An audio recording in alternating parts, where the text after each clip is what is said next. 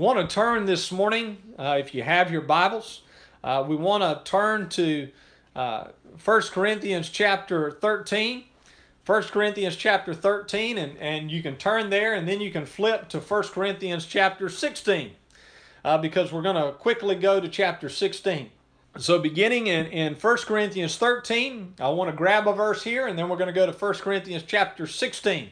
1 Corinthians chapter 13 and verse 11. The Apostle Paul makes a very stark distinction between two different forms of existence.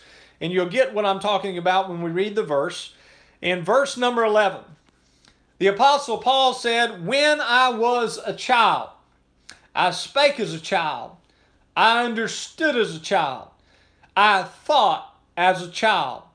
But when I became a man, I put away childish things." For a person that has been born as a male, God has called you to fulfill a very specific role. Paul says that there are two types of existence for a male. He says, when I was a child, that there was a totally different realm for me as a child. When I was a child, I thought of a child, I acted as a child, I behaved as a child, I understood as a child, my understanding was childish, my thought process was childish, the way I behaved myself was childish. But when I became a man, I put away childish things. There is a line of distinction. There is a difference between a child and a man. There is a point in a person's life when they move from childhood into manhood. There is a definite distinction of a man. There are certain characteristics that make a man a man. Go ahead and turn to 1 Corinthians chapter 16. And while you're turning there, I want to ask a question. What is a man? What is manhood? And how important is that to us today? What does it mean to be a man? Now, for young men, I'm speaking directly to you this morning, as though you may not have come into manhood. You're going to come into that eventually. So this is something that you are to aspire to. This is going to be the goal. This is what you're looking to become. As you grow older, I hope that every single young boy under the sound of my voice this morning, I hope that Gideon here and Levi here and my other two boys, Asher and Jude, I hope that one day that they grow out of childhood and that they become a man. And that they become a man in the very essence of the term. As a real, living, breathing man, and not just what the world wants them to be. Now, for young ladies, I talk directly to you. This is not a time for you to check out. Those that may be listening under the sound of my voice, McKaylee and Emmy, those young ladies here, this is not a time for you to just stop listening and just say, well, he's talking to the boys this morning, so we don't have anything to listen to. No. Young ladies, I want you to understand that a man is who you're going to marry one day. When you find a mate, that you don't want to marry a boy. You want to marry a man. So if you're going to marry a man, you need to know what a man is. We all need to know what men are. For those that are aged this morning, those that have gotten up in years, you could have the attitude this morning that I know what a man is, so I'm just going to check out.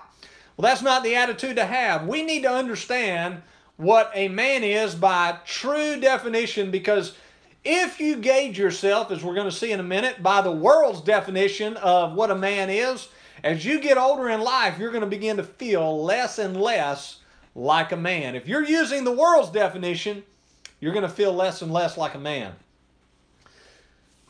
The women that have gotten older and have been married now, this is not a time for you to check out.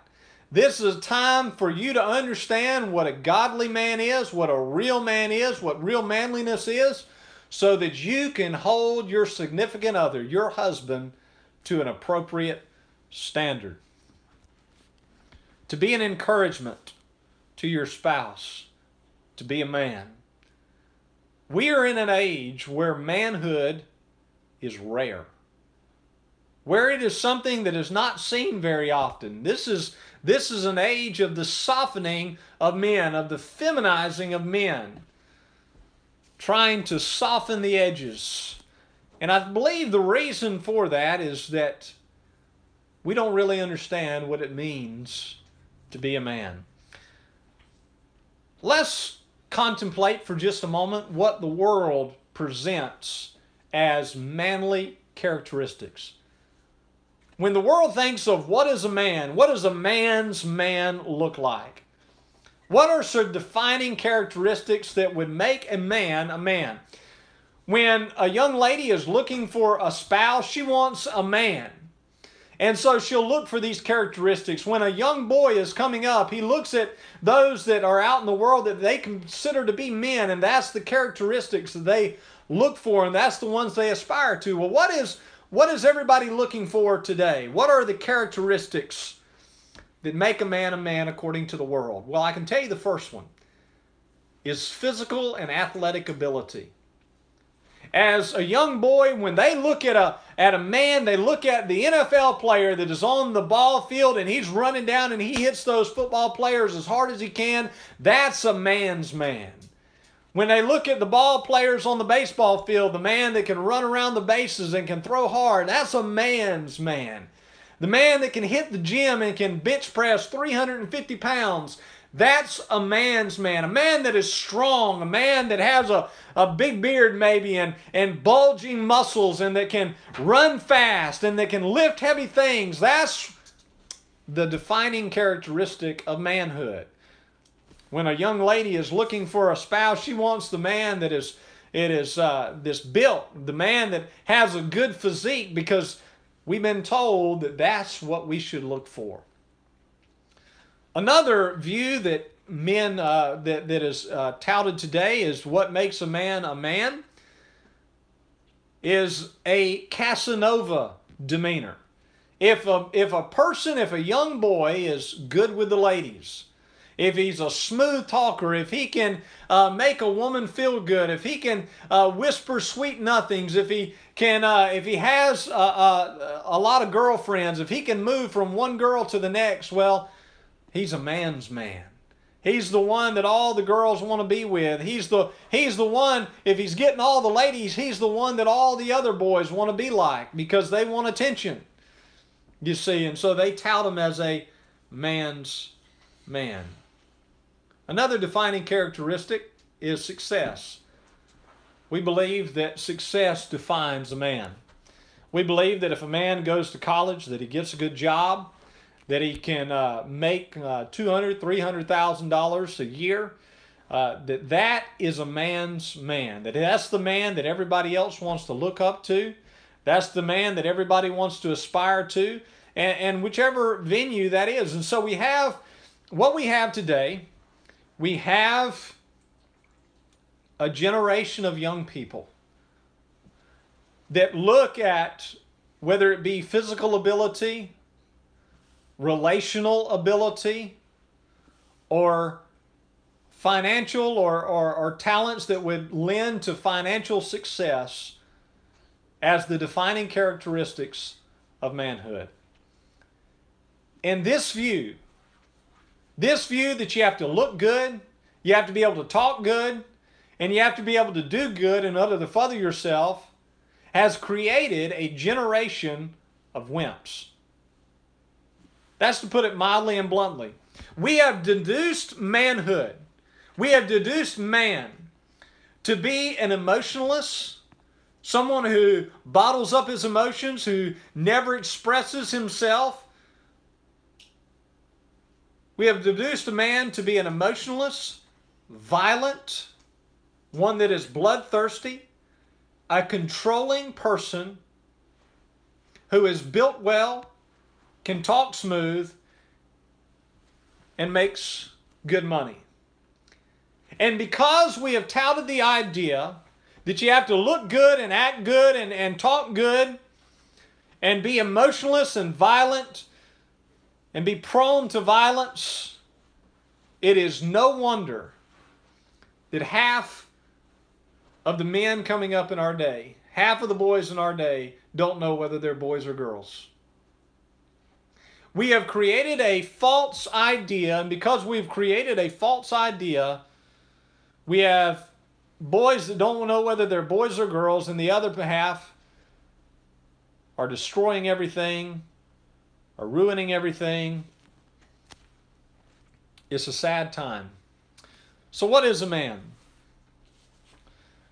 In 1 Corinthians chapter 16, in verse 13, we have 4 calls to action.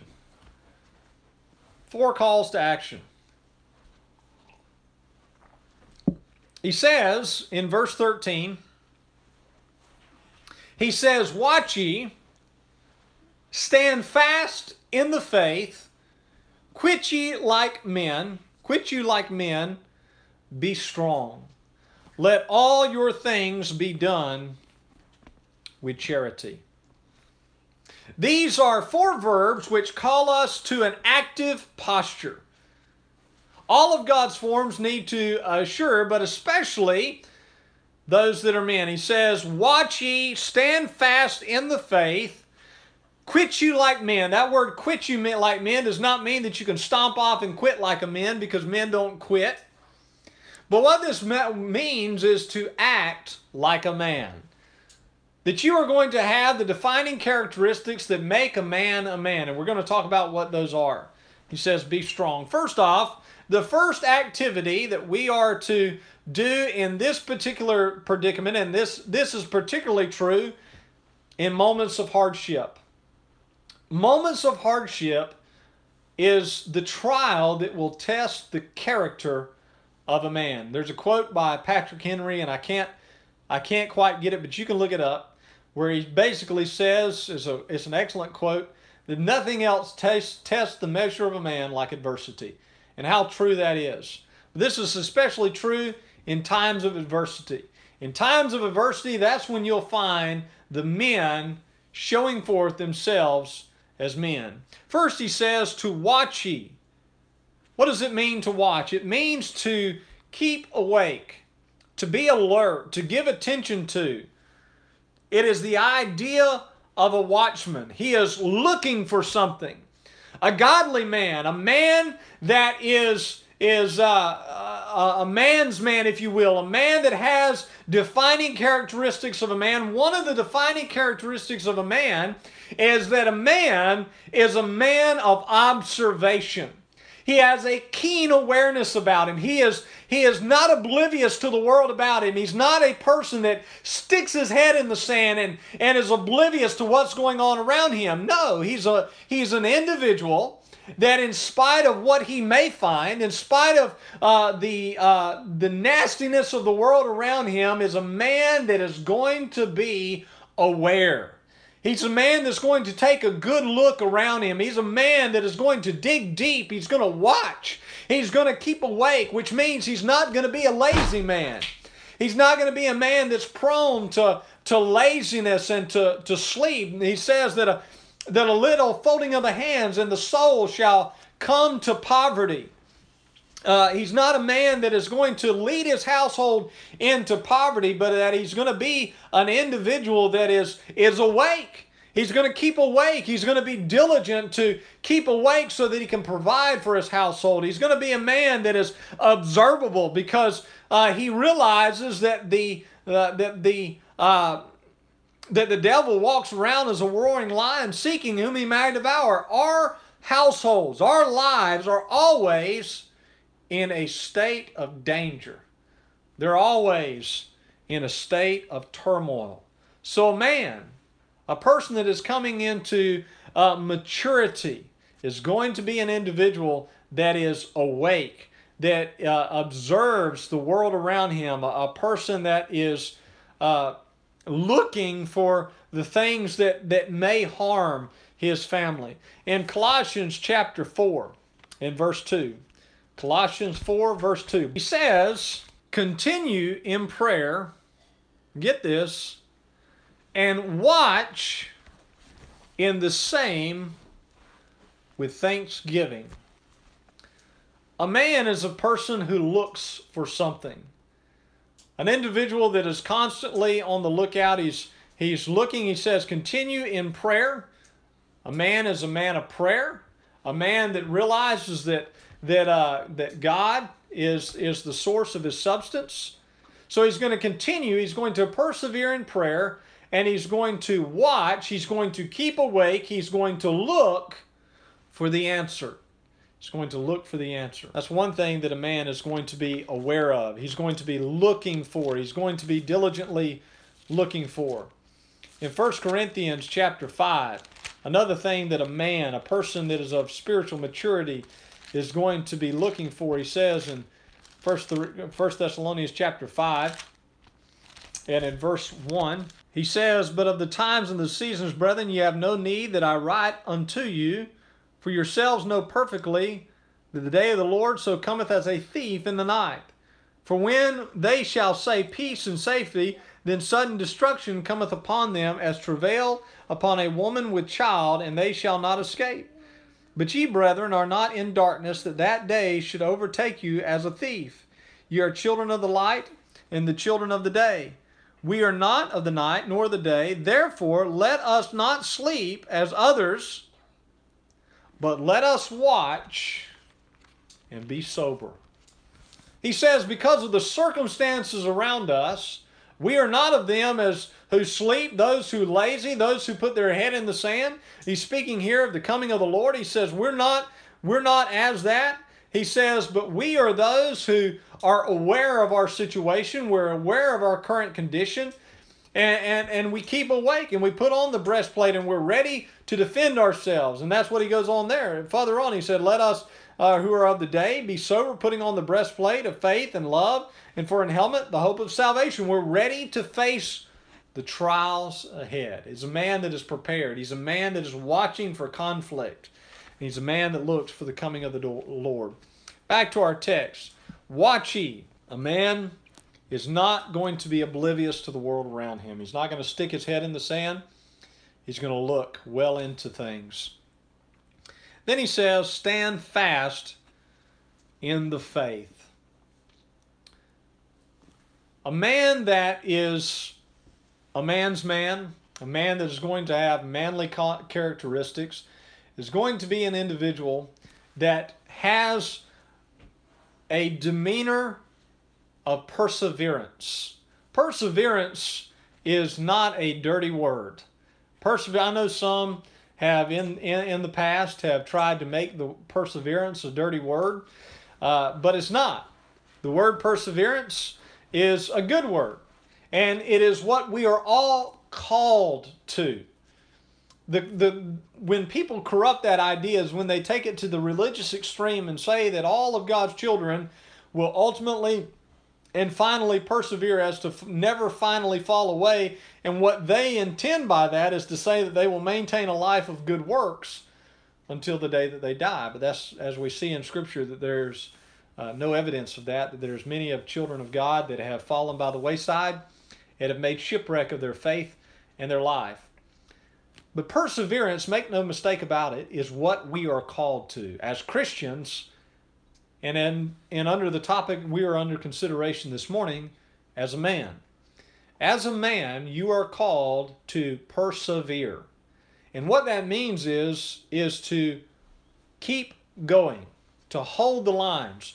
You know, in ancient times, especially in Rome, and even up until modern warfare, when they were at war with people, you would regularly hear the commander yelling out a command. Across the lines, he would say, hold the lines. Stick together. Don't let the lines break, because once the lines break, and if you quit continuing to hold one another and to press forward, if your lines break and buckle, and if the enemy gets behind you, the battle's over. You've lost. But an army that is going to win is an army that is made up of men. An army that is not made up of boys who run at the first sign of trouble, but is made up of men who hold the line in the spite of all the adversity that they may face. They hold the line. They persevere. If they buckle and they fall in the line, they get back up. They remain unmovable and unshaken in their faith. They're not men that are tossed to and fro, compromising. They are uncompromising. That's another characteristic of a man, is a man that is uncompromising. In Ephesians chapter 4, verse 14, and he says that we henceforth be no more children. Be no more children. Remember, Paul gave that distinction between a person that is a child. He says, when I was a child, I thought as a child, I spake as a child, I acted as a child, but when I became a man, I put away foolish things, childish things. He says, this is Paul's desire as for this church in a spiritual manner. He says that we henceforth be no more children, tossed to and fro and carried about with every wind of doctrine by the sleight of men and cunning craftiness whereby they lie in wait to deceive. So children are they're very gullible. They're not firm on their beliefs.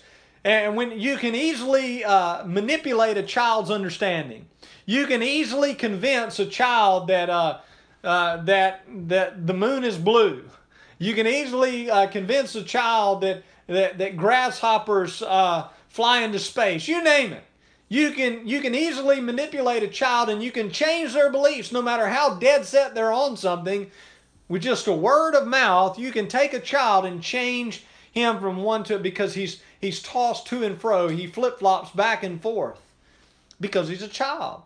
He has not yet come to the point of maturity to say, nope, this is truth, and this is where I stand, this is what I believe, and I'm not going to falter from that, because I've come into a point where I can make logical and rational decisions for myself. Paul says that you be no more children. So a man is someone that is not tossed to and fro.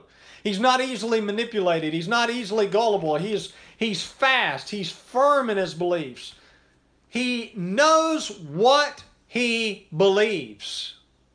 A man, a spiritual man, a godly man, knows what he believes and why he believes what he believes.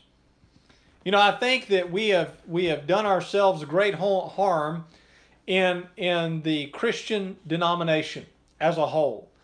Because when you look back at Christianity even 200 to 300 years ago, and you begin to read the books that men and even some women had written in years gone by in the 16 and 1700s, it becomes very apparent very quickly that everybody knew what they believed and why they believed it. And they were able to give these long discourses and write these long books on what they believed and why they believed. And as Christianity has progressed into our days, and if you read a book from our day compared to their day, you find that Christianity is really watered down and fickle.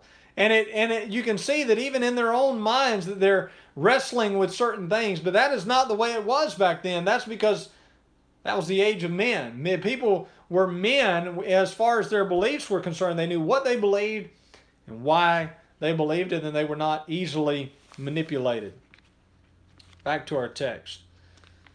He says we are to watch, to be aware of our surroundings, to keep awake, to know what's going on in the world around us, and then we are to stand fast in the faith, that we're not to be tossed to and fro, carried about. We're to hold the lines. We're to persevere if we fall and we falter in our race. We're not to stop. We're not to give up, because men are people of determination. They're not easily swayed. They're not easily made to run the other way, but they're going to hold out the line regardless of the pain, regardless of the circumstances. When they're called to do battle, they're going to stand their ground. They're not going to be easily deterred. But then he says that we are to act like a man. Quit yourselves like men. Act like a man. What does he mean by that? What are some real good characteristics of spiritual manliness. For that, I want to turn, if you would, turn in your scriptures to the book of Titus chapter 2. Titus chapter 2. I believe that the Apostle Paul gives some excellent definitions of what defines biblical manhood. Young ladies, these are the characteristics that you're going to look for in a mate. Young men, these are the characteristics that you're going to aspire to. This is what we want to become. This is what I want to become. It's a godly man. Titus chapter 2, beginning in verse 2, or verse 1. He says, "But speak thou the things which become sound doctrine, that the aged men be sober, grave, temperate, sound in faith, in charity, in patience." Verse 6, "Young men likewise exhort to be sober-minded, in all things shewing thyself a pattern of good works, in doctrine shewing uncorruptness, gravity, sincerity, sound speech that cannot be condemned, that he that is of the contrary part may be ashamed, having no evil thing to say of you." Paul gives a very good list of things here that define a man as a man. These are the characteristics, I believe, that bring men from being children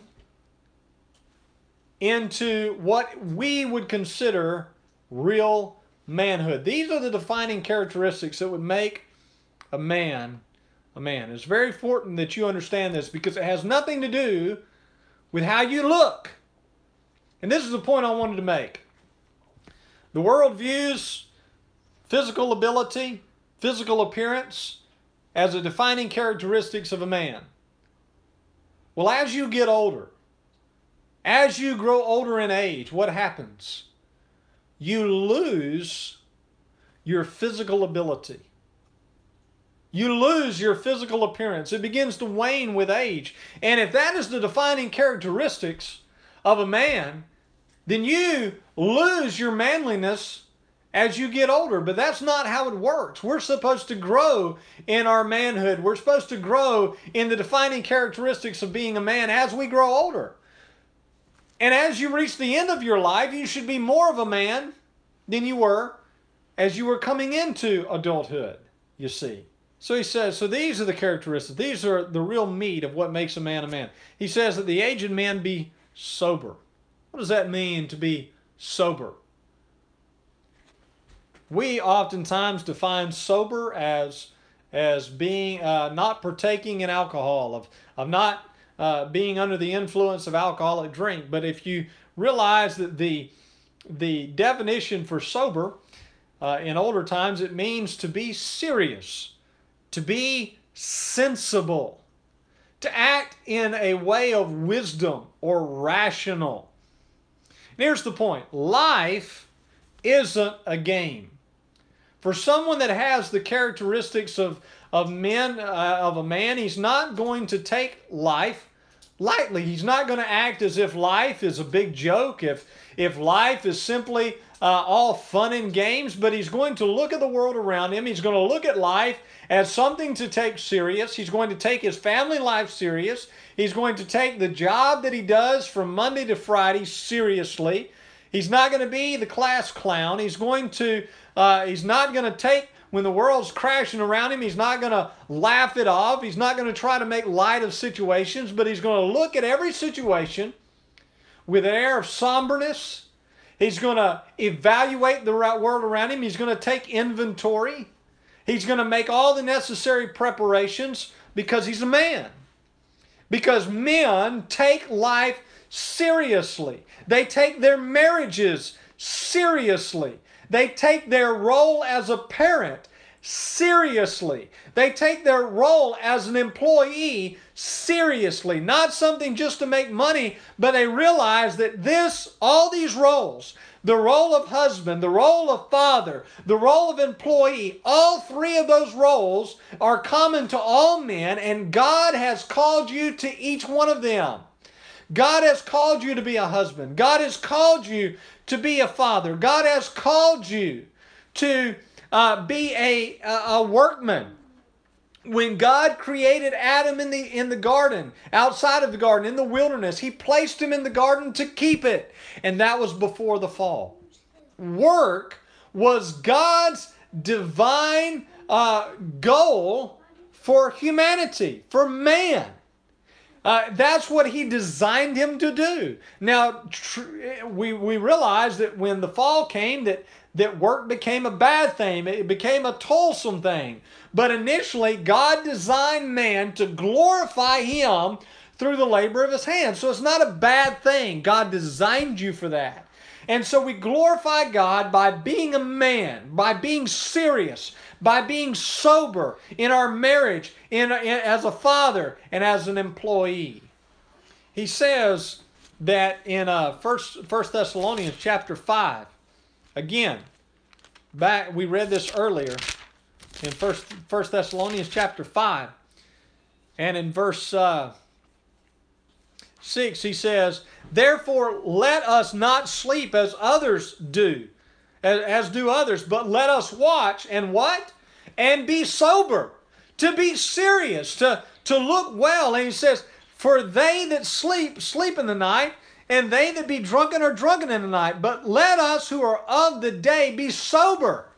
Let us be serious about this, putting on the breastplate of faith and love, and for an helmet the hope of salvation. For God hath not appointed us unto wrath, but to obtain salvation by our Lord Jesus Christ, who died for us, that whether we wake or sleep, we should live together with Him. Listen, life is a battle. Life is a battleground. Life is not fun and games. And men, as men, we should be sober. We should take it seriously. We're not going to turn there, but you could turn to 1 Peter chapter 1, verse 13, and 1 Peter chapter 5 and verse 8. And both of those verses talk about the child of God, the man of God, as sober. Let's look at the next characteristic in Titus. He says that we are to be sober and to be grave. So we're to be serious. We're to take life seriously. And we're, as men, as a defining characteristic of our manliness, we're to be grave. We're to be grave. And this word, grave, means honorable. It means honest. It means respectable. It means genuine.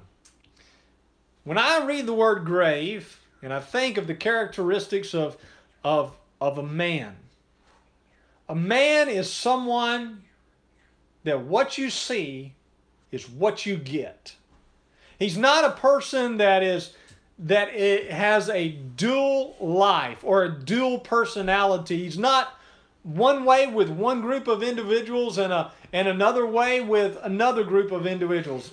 If someone is that way, if someone acts that a certain way, acts holy and righteous among the Christian crowd, and then he goes to school, or he grows into the workforce, or he goes out there and he works vile and repugnant and lives a life of sin in the world and around another group of people, that's dishonest. That person is not a man. He is pleasing the crowd, you see. And this is something that I see so much in adolescent life. Boys, I want you to understand that as you grow older, you're going to be prone to reconstruct who you are based upon the inclinations or what other people hold in high esteem. What I mean by that, boys, is as you grow older, when one crowd looks at the football player as the tough guy, as a man's man, you're going to try to fit that in order to fit in order to get them to like you. A man doesn't do things. He's not a person that does things to try to get the world around him to like him. He is comfortable with who he is because who he is is who he's called to be. He realizes that the calling on his life comes directly from the Lord, that he's called to be a man, and so he's going to fulfill those characteristics regardless of what the world thinks around him. He's going to be genuine. And because he realizes that God has called him to a certain level in life and to fulfill certain characteristics, he's going to be those characteristics around every crowd. He's not going to play to the crowd. He's not going to manipulate how he acts in order to please others, but he's going to be who he is. In Colossians chapter 3, Paul alludes to this when he says, speaking to the servants, in chapter 3, in verse 22, he says, "Servants, obey in all things your masters according to the flesh, not with eye service as men pleasers, but in singleness of heart, fearing God." As you enter the workforce, if you're a child, if you're a boy, if you've come up trying to play to the crowd, that's going to transfer into your adult life. And how does that work out? Well, I've seen it so much in the workforce. When the boss is around, well, everybody's working hard. They're out there digging in the ground. When I worked on the farm, they'd be out there just going as hard as they could go, digging in the dirt. They would be planting as fast as they could go. But whenever the boss was around, the moment his truck pulled out of the field, where everybody's headed to the shade tree to sit down for 30 minutes. That's not manliness. See, they've played to the level of expectation that is required of them. And whenever that level of expectation is gone in their eyes, then they regress into who they really are, you see. But a man is going to realize that God has called him to be diligent, that God has called him to be honest, to give an honest day's work, to work as hard as he can. And regardless of whether the boss is around or not, he's going to be giving 150% of all of his energy and all of his intellect in order to accomplish the goal at hand, because he realizes that that's what God has called him to. You understand that, Gideon? You're not going to be different if Daddy's here or if Daddy's not here because of what Daddy expects. You understand? As you come into manhood, you're going to be honest. You're going to be genuine. Then he says the next characteristic is that of temperance. So a man is going to be serious. He's going to take life seriously. He's going to be genuine and honest regardless of who's around. And the next characteristic is he's going to be temperate. The word temperate means that a man is self-controlled. He is one who keeps his desires under his authority and subjection. As a child, you'll realize this if you raise children, but children are prone to allowing their emotions to dominate how they respond to situation. We take Asher somewhere and he doesn't get what he wants. His face turns bright red. He screams at the top of his lungs for about 10 minutes. And no matter what you do, he's going to be screaming and he's going to be crying. Why? Because he is acting out of pure natural instinct, and his emotions are controlling his physical response. And at this point, we don't expect him to bring them under control. See, I understand that as a child, that they cannot fully control themselves. Now, as a parent, it is my job to help them learn to control it. And they don't like it when I try to help them learn to control being dominated by their emotions. And I didn't either as a child. When I was coming out as a child and my father tried to correct me and not allow me to be dominated by my emotions, I didn't like it. But a man is someone that is not dominated by his natural instinct or emotions. We see this in 1 Corinthians chapter 9. Paul gives us an excellent example of this. He says in verse 27, he says, "But I keep my body under subject and bring it into subjection, lest that by any means, when I have preached to others, I myself should be a castaway." Paul says that I keep my body. The word keep there means to castle. It means to build a castle around you, a hedge of protection around you in order to protect it. He says, I keep my body. And how do I guard my body? Well, I bring it into subjection. I make sure that I'm not being controlled by my base instinct. I'm not letting anger dominate how I act. The Bible says, be ye angry. There are certain things in life that make us angry, and rightfully so. But sin not. What is he saying there? He's saying you have a right to be angry, but you don't have a right to let anger control you. You see, a man's man is not going to let others control him. I remember whenever I as a child, when I was coming up, Dad would always look at me and he would say, when somebody said something to me and I began to respond, he would look at me and he'd say, don't stoop to their level. And what he was telling me is, don't let them control you. Don't let them dominate how you respond. And that's carried me a long way in life, because now, as I grew older, I've now come to the point where I can handle certain negative instances where everything within me is screaming out, you need to take care of this, you need to punch this guy in the face, you need to show him who's boss, and I can suppress those negative fleshly emotions by the grace of God, I might add. And that's the only way you can do it. By the grace of God, using the God-given characteristic of temperance, I can suppress those emotions and I can respond in a different way than what I'm feeling on the inside. I can respond in a holy and a godly manner. So as we become men, we move from taking life flippantly and making it a game into seriousness. We become grave and genuine. We become honorable and honest in our conduct, and we become temperate. We become self-controlled.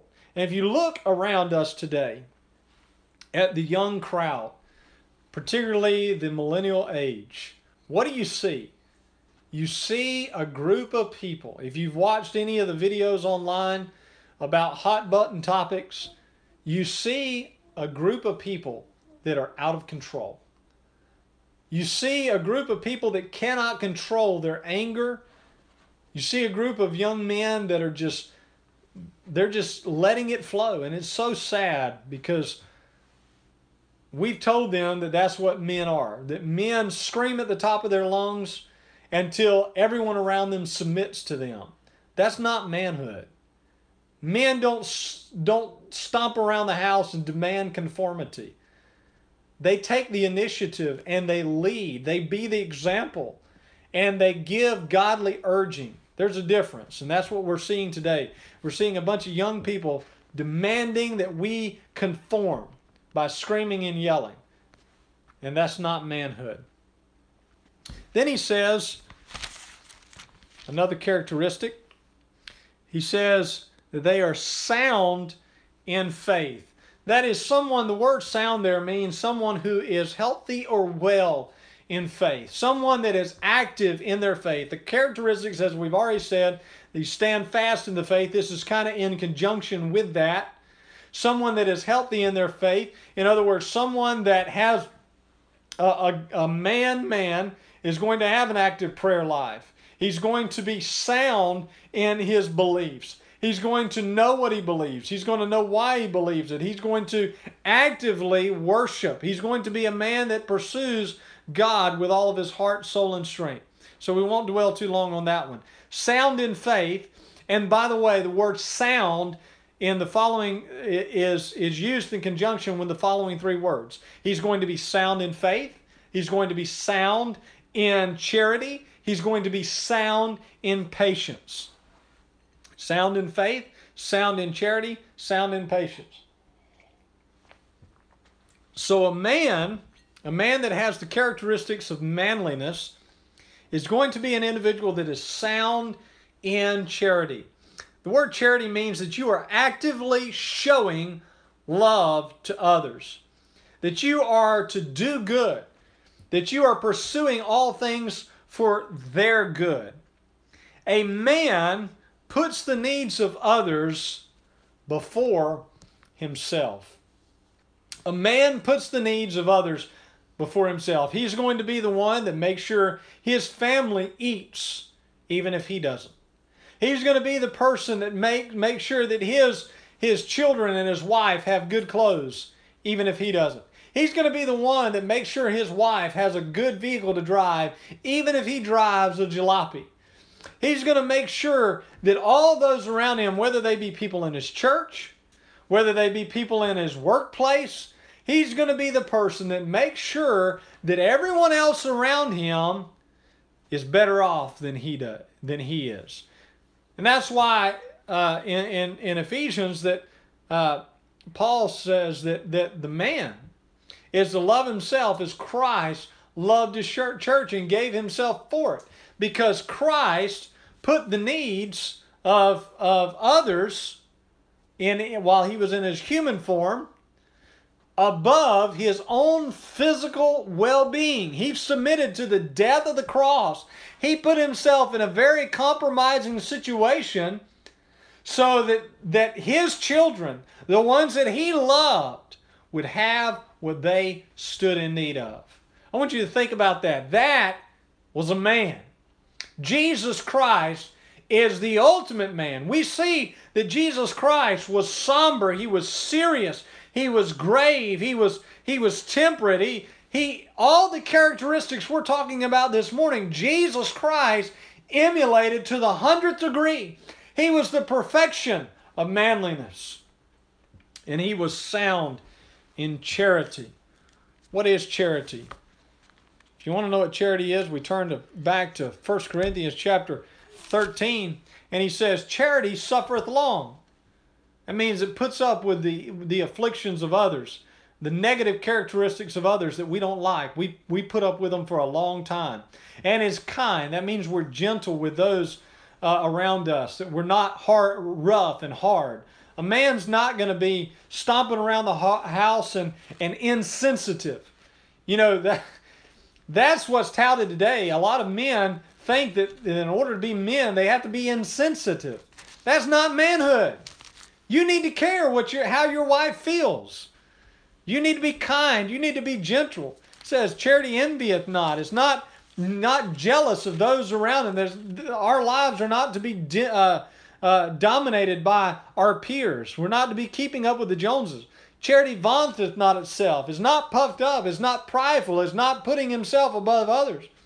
It does not behave itself unseemly, seeketh not her own, is not easily provoked. There's temperance. Thinketh no evil. In other words, he thinks the best in others. He doesn't automatically assume evil intention. Rejoiceth not in iniquity. A man's not going to rejoice when evil triumphs, but rejoiceth in truth. A man beareth all things. Listen to this. Put the word man in front of this. A man bears all things, believes all things, hopeth all things. He puts his confidence in God for the future. A man endures all things. Charity never faileth. We need men like this. Men of love, men of charity. He's sound in patience. The word patience there means endurance. Endurance, perseverance. There's much more than that. This has to do with enduring pain, enduring hardship. The world tells us a lie when it tells us that life is supposed to be free of any pain. Suffering is normal. Would you understand that, young boys? Suffering is normal. In 1 Peter chapter 4, 1 Peter chapter 4 and verse 12, he says, "Beloved, think it not strange concerning the fiery trial which is to try you, as though some strange thing happened unto you." Paul would say in another place that no temptation hath taken you, but such as common to man. Listen, suffering is a normal part of life. Life since the Garden of Eden has been full of thorns and thistles, hardships and toils. By the sweat of our face do we make our living. Childbearing has been hard. Child rearing has been hard. There's been plagues. There's been diseases. There's been famines. There's been pestilence. There's been war. Listen, we live in a broken world. And in order to make it in life, you have to be able to endure suffering. We're not to be whiners and complainers. You understand? We're to endure it patiently. Children whine and complain because it's hot outside, because they're having to work in the heat. Children, and my children do this. My children complain when they're struggling with something. They easily give up. They easily throw in the towel and want to walk away. Why? Because they're children. But as you develop character, one of the characteristics that you should develop is patience, which means you endure the hardship because you realize that suffering is normal. There's no changing it. And so you trust God to get you through. You trust God for all your comfort. And you trust God for all your hope. And so you live in the midst of the furnace. And you wait it out till it's over, knowing that God is right there with you. He's going through there with you through the midst of the storm. And He'll be there on the other side. We're to be patient. Romans chapter 12, verse 12.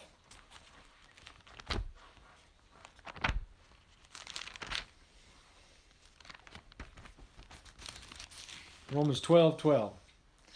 He tells us that we're to rejoice in hope, patient in tribulation, continuing instant in prayer. When troubles come, our demeanor should be that of patience. So far, the characteristics of manhood, of being a man, is serious. A man is serious. First, he's watchful. He's a man that watches. He's aware of his surroundings, aware of what's going on around him. He doesn't stick his head in the sand and hide.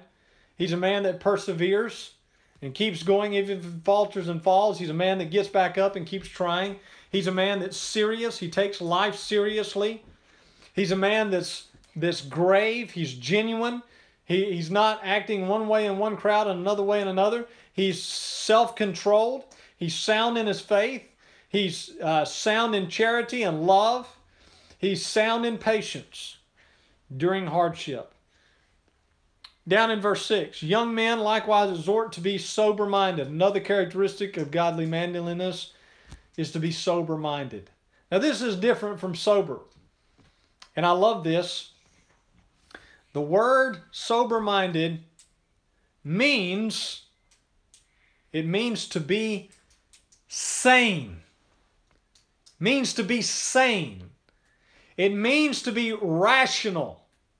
It means to be logical. It means to not be prone to extremism. In Mark chapter 5 and verse 15, Mark 5 verse 15, you remember when Jesus came and healed the mad Gadarean? He's called the mad Gadarean because he was crazy. He was nutso. He was living in a graveyard. Gideon, he was living in a graveyard. They would try to tie him up. He would break the chains. He'd run around with no clothes on. He'd throw rocks at people. He was crazy. When Jesus healed him, it said that he was clothed and in his right mind. The word right mind there, translated from the Greek, is the same Greek word that we're given here, to be sober-minded. So the imagery of a man going from running around in the tombs, throwing rocks at people with no clothes on, to being clothed, sitting at the feet of Christ, is the image that we get of a sane man. He's not prone to extremism.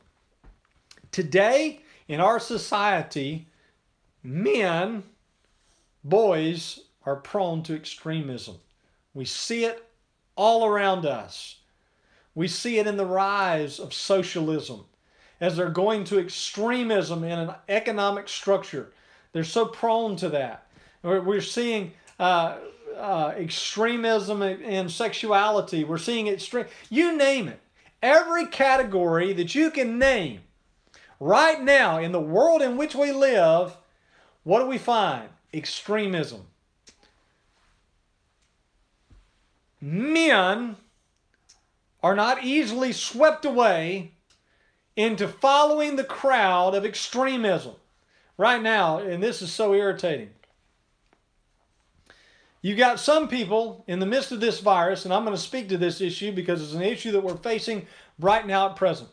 You have an issue right now. We have a great threat to this nation. It's something we should take seriously because right now, and where I live, there's already been over 40 deaths, and this is serious. Over 1,000 positive cases. But you have those that look at this virus, and you have those that are resorting to the extremism of staying in your house and don't even go outdoors to get groceries. Don't even go outside and play in your yard. Yes, I've seen the threads on Facebook. Oh my goodness, you're letting your kids outside play?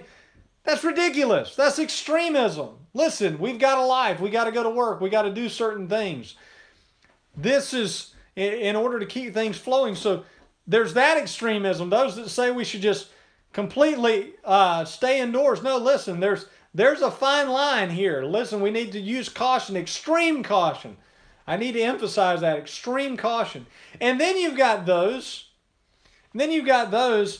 who are like, it's just a conspiracy. It's just a conspiracy created by the government. I'm going to tell you right now, you're insane. That's extremism. That is letting your emotions and your distrust, and yes, I don't trust the government either. But listen, this is a virus, okay? And it's spreading. And who cares who caused it or where it came from? That's not the point. The point is people are really dying from this, and yes, we need to use caution. There's a fine line. Men are sane. They look at the information around them, they process the information around them, and they realize that there's two sides to each story, and one side has holes in it just as much as the other side. So I'm going to float the middle. I'm going to go down the road and not in the ditch because I've realized the truth. You see, I'm not prone to extremism. A man is sane. He's not someone that's going to say, hey, we need to jump in the back of the truck and get drunk and drive down a road. That's insane, okay? He's prone to being sane. Next, he says, in all things, shewing thyself a pattern of good works in doctrine. And notice there's a colon there, so that which precedes defines what went before. The good works are in doctrine, shewing uncorruptness, gravity, sincerity. So those three defining characteristics are the pattern of good works that the man is to show forth. He says, in all things, shewing thyself a pattern of good works. What is a pattern? A pattern is something that is repetitious, something that is consistent. It's not something that he jumps up, he does this one time, and then he goes back to doing what he did. No. To have a pattern of good works means that he has developed certain characteristics, doctrine, and gravity and sincerity and sound speech. These characteristics are a part of his life in a repetitious manner, you see. It's not just that he speaks good words one time and the rest is filled with filth, but rather that his life is consistently bearing sound speech. It is consistently showing uncorrupted doctrine. It is consistently showing an air of gravity. It is consistently showing sincerity. And these, again, are just restatements of what he told the aged men above. He's just worded a little different way. If you go back and research the words of doctrine, uncorruptness, and gravity and sincerity, you'll find that it's pretty much the same thing as we read above. He says, sound speech that cannot be condemned, that he that is of the contrary part may be ashamed, having no evil thing to say of you. Men are to be men of virtue, men of character, men that when people don't like you, they have a hard time finding something to charge you with, something to tell others negative about you. That should be the character of our men. So we should, as a recap, we should be sober, sensible, serious. We should be honorable, honest, reputable. We should be genuine, not one way with a certain group, not another way with another. We should be self-controlled, temperate, keeping our emotions under our control, sound in faith, sound in charity, sound in patience. We know what we believe. We show love to others. We put the needs of others before ourselves. And we endure the suffering that is normal in this life, trusting in the Lord. We're sane. We're not prone to religious extremism. And our life is going to bear consistent fruit of having a pattern of goodness to it. Back to our text in 1 Corinthians, he says that we are to quit ourselves like men. We are to be strong. To be strong. We have a false definition of what it means to be strong, to be mighty. We have promoted the idea that men are to be emotionless. They're to show no emotions, and that they are to be violent in order to be men.